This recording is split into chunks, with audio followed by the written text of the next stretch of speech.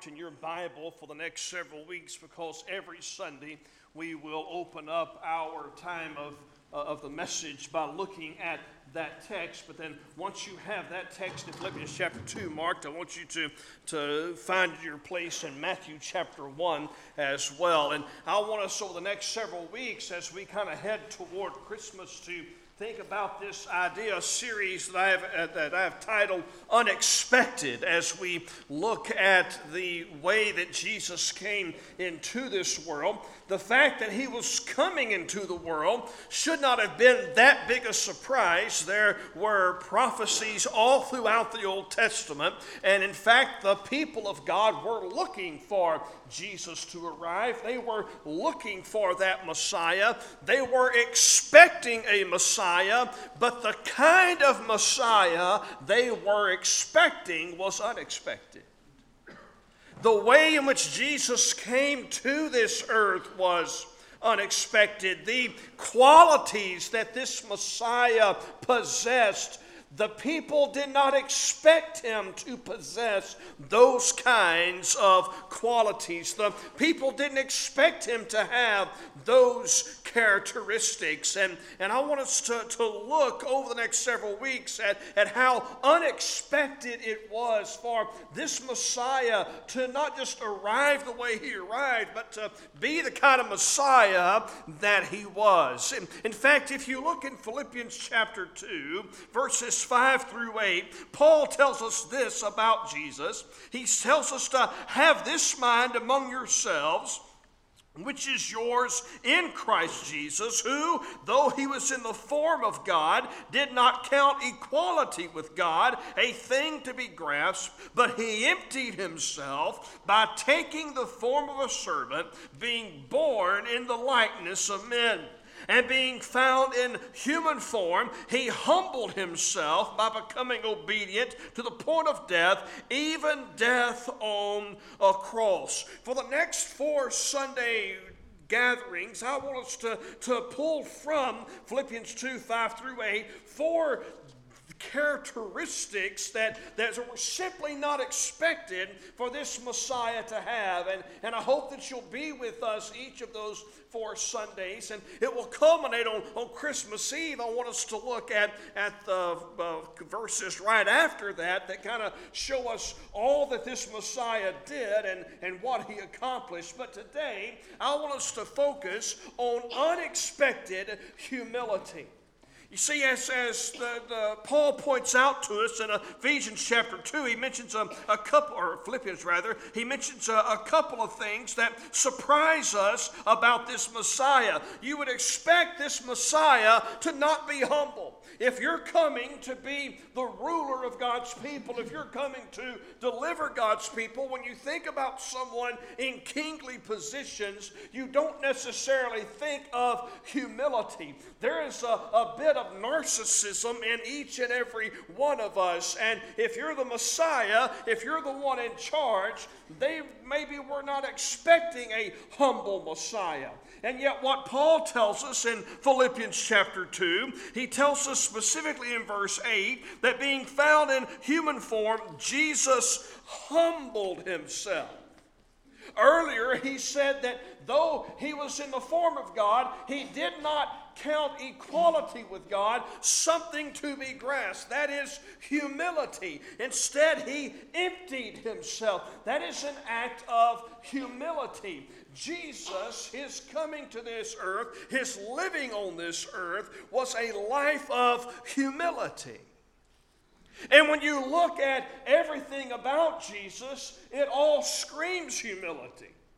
I mean, you can think of all the different things that he did in his life that showed his humility, but I want to take us back to before he was born. And I want us to see from Matthew chapter 1 just how humble Jesus was. From humble beginnings, even before he arrives on this earth, he is showing his humility. So find your place in Matthew chapter 1. And the chapter begins by saying this: the book of the genealogy of Jesus Christ, the son of David, the the son of Abraham. Abraham was the father of Isaac, and Isaac the father of Jacob, and Jacob the father of Judah and his brothers, and Judah the father of Perez and Zerah by Tamar, and Perez the father of Hezron, and Hezron the father of Ram, and Ram the father of Abinadab, and Abinadab the father of Nahshon, and Nahshon the father of Salmon, he always went upstream, and Salmon the father of Boaz by Rahab, and Boaz the father of Obed by Ruth, and Obed the father of Jesse, and Jesse the father of David the king. And David was the father of Solomon by the wife of Uriah, and Solomon the father of Rehoboam, and Rehoboam the father of Abijah, and Abijah the father of Asaph, and Asaph the father of Jehoshaphat. They could never stop him from jumping. And jumping Jehoshaphat. Okay. Some of y'all had too much turkey and dressing. And Jehoshaphat the father of Joram, and Joram the father of Uzziah, and Uzziah the father of Jotham, and Jotham the father of Ahaz, and Ahaz the father of Hezekiah, and Hezekiah the father of Manasseh, and Manasseh the father of Amos, and Amos the father of Josiah, and Josiah the father of Jeconiah and his brothers at the time of the deportation to Babylon. And after the deportation to Babylon, Jeconiah was the father of Shealtiel, and Shealtiel the father of Zerubbabel, and Zerubbabel the father of Abiud, and Abiud the father of Eliakim, and Eliakim the father of Azor, and Azor the father of Zadok, and Zadok the father of Achim, and Achim the father of Eliud, and Eliud the father of Eleazar, and Eleazar the father of Mathan, and Mathan the father of Jacob, and Jacob the father of Joseph, the husband of Mary, of whom Jesus was born, who is called Christ. So all the generations from Abraham to David were 14 generations, and from David to the deportation to Babylon, 14 generations, and from the deportation to Babylon to the Christ, 14 generations. How many of you would just be honest and say that you dozed off during that? And you call yourself a Christian?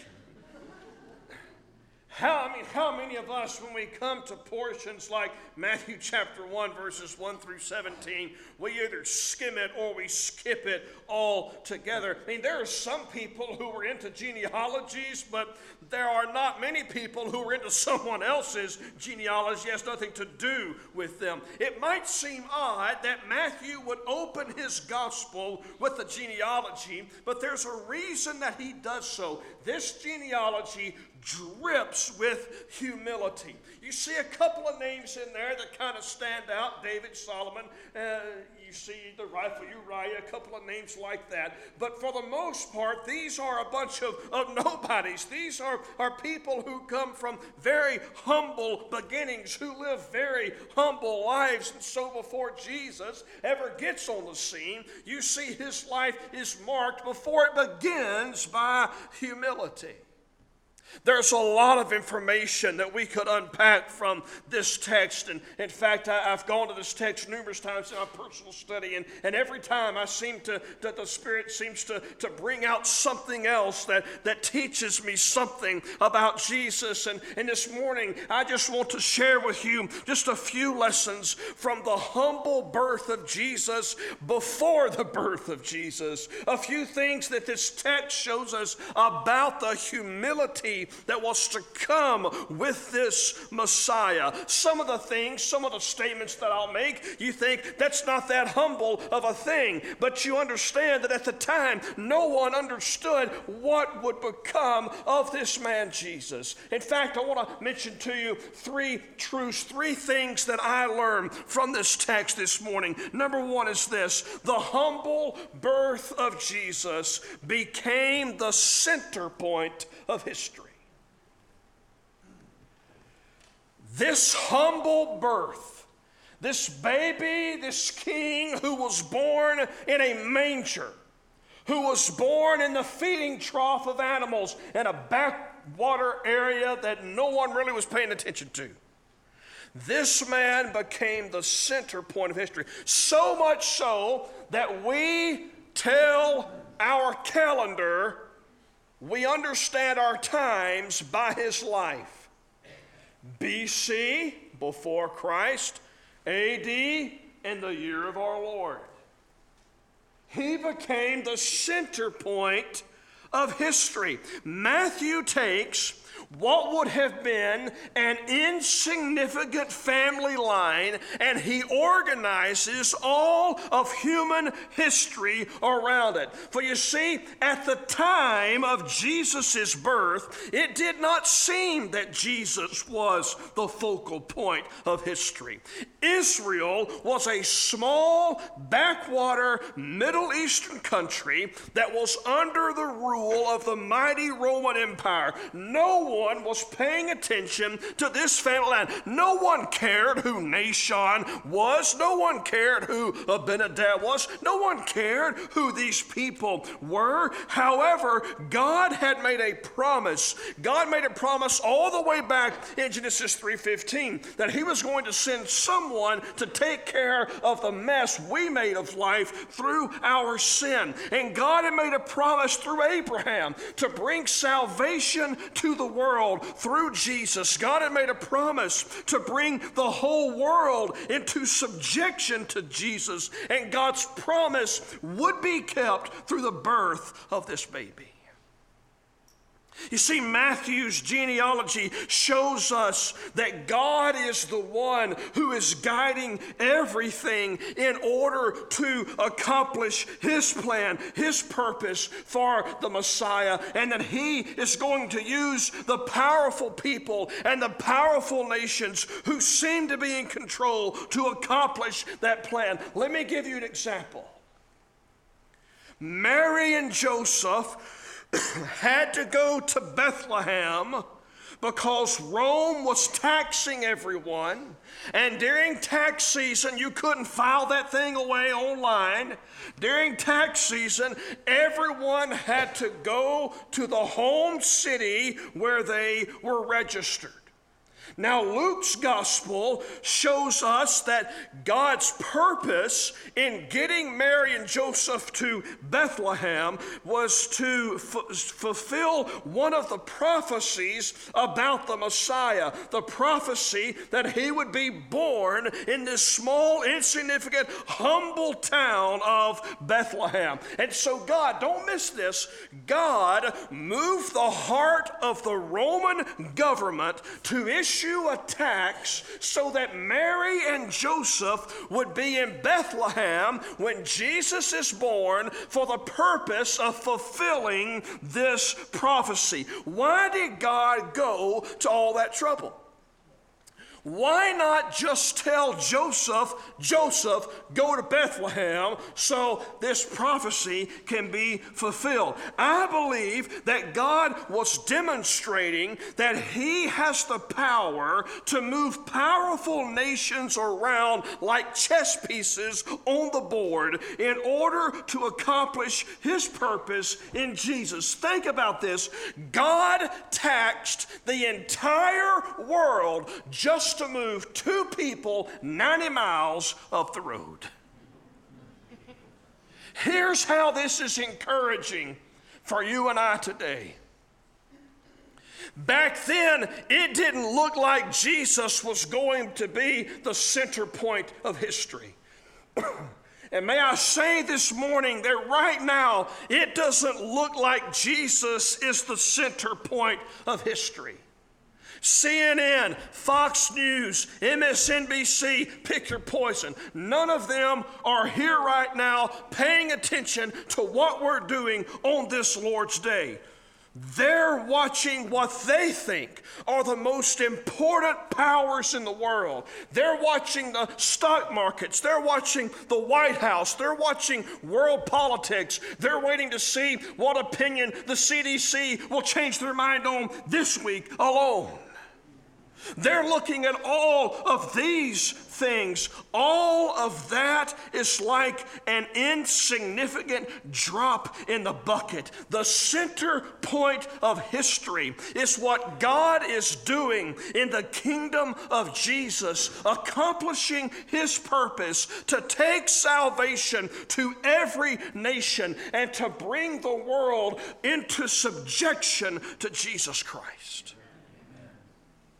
You see, when Jesus was born, the Israelites were discouraged because as they looked around, they saw Roman power. They didn't see how God was fulfilling his purpose, but God was. Many of us look around today, and let's be honest, as we look around, we are discouraged. Unbelief is growing. Corruption is increasing. Immorality is surging. A nation is deteriorating.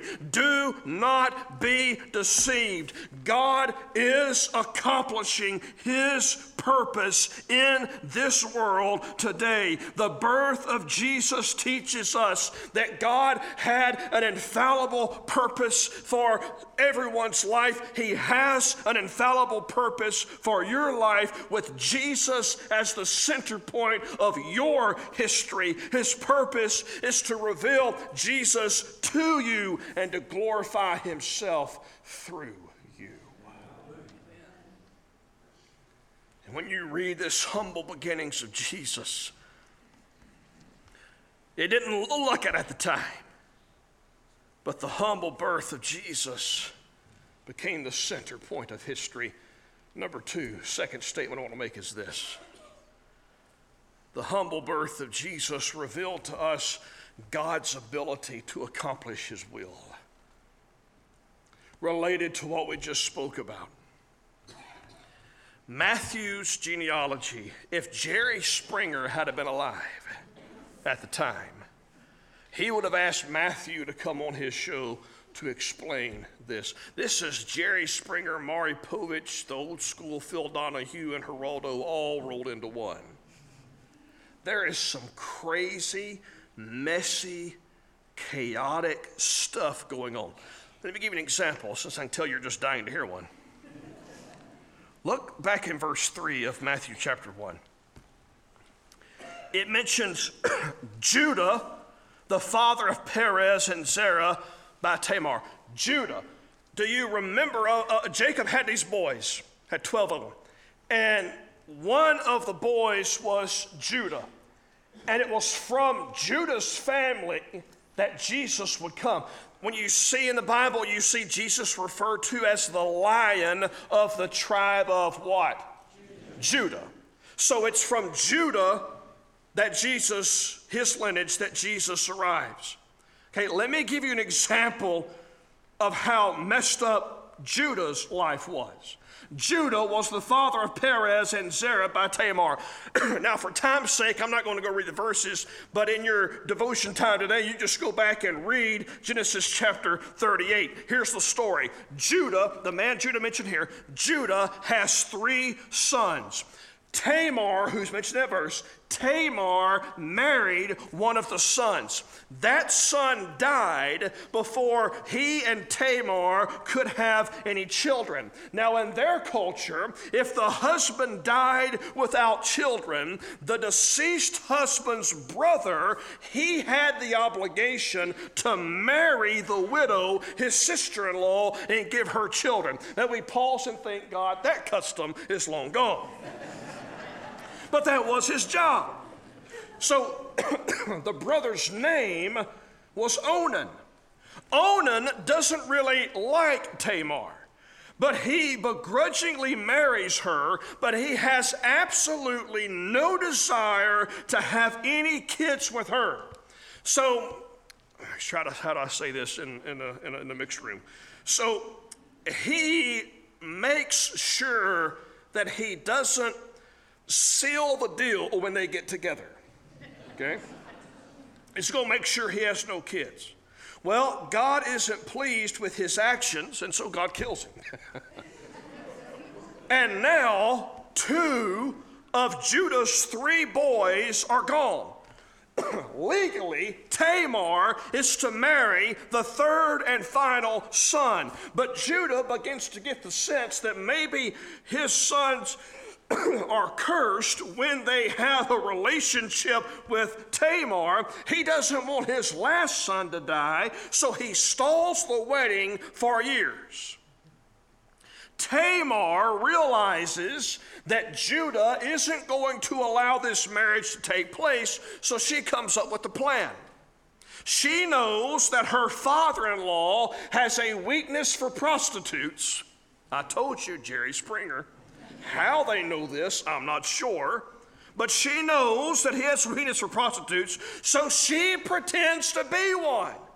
She seduces Judah, and she becomes pregnant with twins. Those twins were named Perez and Zerah. 3 months later, as pregnancies tend to happen, she starts to show a little bit. And Judah realizes that she's about to have children. He has no clue that the babies are his. He demands that she be stoned. Tamar says, fine, but let me show you the belt of the one who is the father of these children. And she holds up Judah's belt. You thought your Thanksgiving table discussions were awkward. Can you imagine the turkey and dressing conversation over this? And Judah realizes he's been caught. This is some really messed up. Is that not messed up?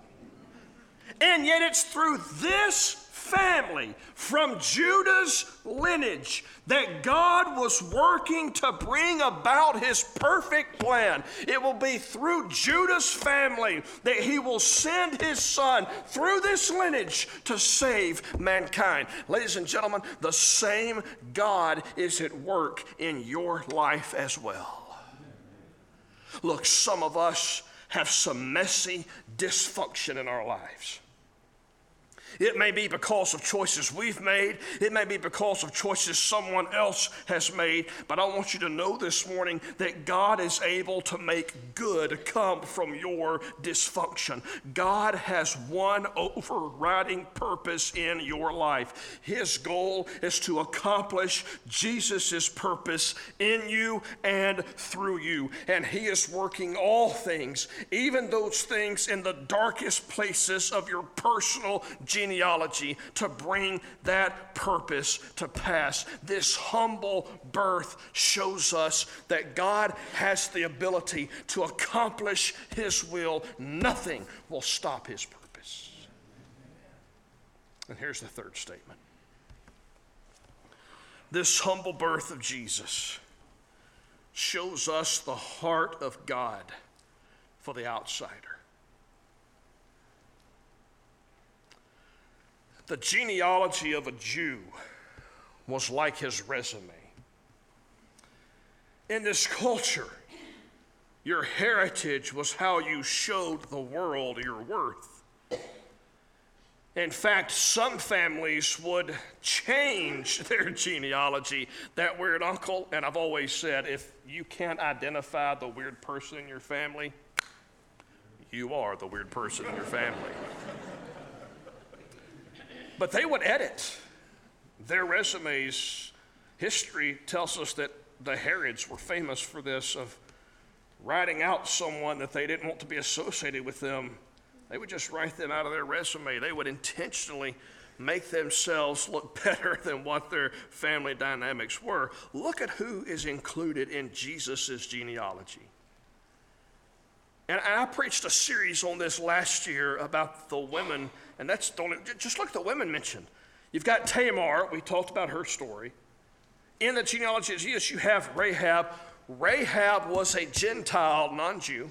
She was a Gentile and she was a prostitute. You've got Ruth. Ruth was a Moabite. The Moabites came about from an incestuous relationship that Lot had with one of his daughters. Ruth's in there. David, and Scripture says, the wife of Uriah, who we know as Bathsheba. That's a narrative of betrayal, of abuse of power, of murder. Jesus' lineage is full of outsiders. Moral outsiders, ethnic outsiders, the Gentiles, and gender outsiders, women. This is all intended to convey a message. Jesus, this humble Jesus, came for the outsider. Jesus was not afraid to identify with the outcast and make them a part of his family. Neither should the church of Jesus have that fear. See, David, King David, and prostitute Rahab are mentioned in the same list because in Jesus Christ, both the king and the prostitute sat down as equals at the same table. And these names are included in the lineage, in the line that leads us to Jesus, so you can know that your name can be included in the line that leads from Jesus. Listen to me this morning. No matter who you are or what you have done, there is room in God's family for you. You may feel like an outcast, but you are not. Christ has brought you close to him. You may feel worthless this morning, but you are not. Christ has purchased you with the universe's most valuable possession, his blood. You may think that God's plan for you is over. This genealogy shows you that his plan for you has just begun. God was at work in the ugliest of situations, bringing forth his most humble and beautiful Son. And in Jesus Christ, God takes the ugliness of my life and the ugliness of my sin, and he redeems it for the beauty of his glory. You see, everything that you really need to know about God's story is in this obscure genealogy that shows us the humility of Jesus. Though humble, Jesus is the center point of history. When it's all said and done, and all the minor actors have taken a seat, the only one at center stage receiving all the applause will be him. Jesus is working in your life right now to accomplish his purpose. Your life, the good, the bad, and the ugly, he's working in it to accomplish his purpose. Maybe this morning your job is to simply trust him, to trust that he's at work in your life. Jesus came for the outsider, and I've got news for you this morning. Every single one of us, we are outsiders. And Jesus came for the outsider. Have you received your status as a member of his family and kingdom? Let me ask that question again because I think it's important. I didn't ask, have you achieved your status? I said, have you received your status as a member of his family and his kingdom? For you see, here's the thing about us as outsiders. We can't do anything to get in. We can't be good enough. You ever try to be good enough? How many of you said, I'm only going to eat 2 helpings of turkey and dressing, and you're on number 6? We can't. We can't be good enough. We can't do enough to get in. Jesus had to come out, and Jesus had to come down so that we could come in and one day with him go up. If you're here this morning and you're not on the inside of God's kingdom,